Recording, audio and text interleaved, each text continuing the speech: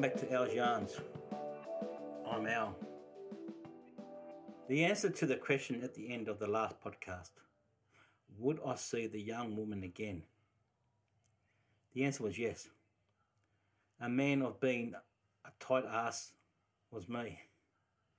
Just before Christmas of that year, I went Christmas shopping and asked the young woman if she would like to come along. Luckily, she said yes, and off we went. When it came to dinner time, it was a high-class food court where I shouted the young woman, wait for it, a $7 kebab. Like I said, I was a tight ass. But I must have made an impression because the young woman took me back to her place to meet her young son. We seemed to hit it off. He was a lovely young boy who loved his trains and still does. Around this time of our new friendship, I had planned to go up to Queensland with my mate I knew from school. We would stay with his parents until we sorted out what we were going to do. So I still went as planned because I didn't want what ifs hanging around my neck. My mate from school had some fun times together, from riding our BMX bikes to playing knock and run amongst the local flats. My mate's parents owned a property in the country on acres. I would sometimes tag along on their weekends away to the property. We would often go camping on the property for some adventure. Around this time, my mate was very, very good in archery.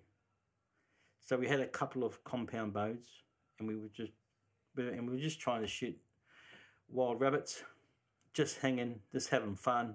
And we ended up shooting the arrows into the air and then ran to see where they fell. One of the arrows landed in the rear end of a sheep in the neighbour's property. We quickly jumped the fence, chasing the sheep around trying to get the arrow out so we didn't get in trouble. After slipping and sliding around the paddock, my mate got hold of the shaft, but it broke off and the arrowhead was left in the butt of the sheep. We quickly cleared off back to our tent, hoping we wouldn't be found out. We never heard a thing about the sheep with the arrowhead in its butt. My mate and I boarded the Greyhound bus to Queensland, where it stopped at nearly every major town along the way. My time in Queensland was mostly working with my mate's dad, helping out in his lawn mowing business. We were paid and did go out from time to time, but not as much as I did back in Sydney. One night we went to Surfers Paradise for a night out for my birthday, which I don't remember much except for the 50-cent shots and happy hour on the hour every hour. My time in Queensland didn't last long, as I was missing my young woman friend back in Sydney. But I did enjoy Queensland, but I was missing Sydney and especially the young woman I met before Christmas of '92. I did write a few poems whilst in Queensland, missing the young woman back in Sydney. One of the poems I wrote was called Wild One. Calm on the lake, pretty as a flower, cunning as a fox, the eye is coming. Still branches, quiet streets, all is peaceful, but not for long. The eye is starting. Raging skies, thundering waves, pouring rain, and the eye is near. Flying trees, rolling houses, tumbling cars, and the eye of the cyclone is here. Seconds, minutes, and all is lost. All is drained. You feel relaxed and helpless as a rock. Bright skies, green grass, kids playing, all is still. The effect is gone now, but for how long? Who knows? They only know the wild one is near.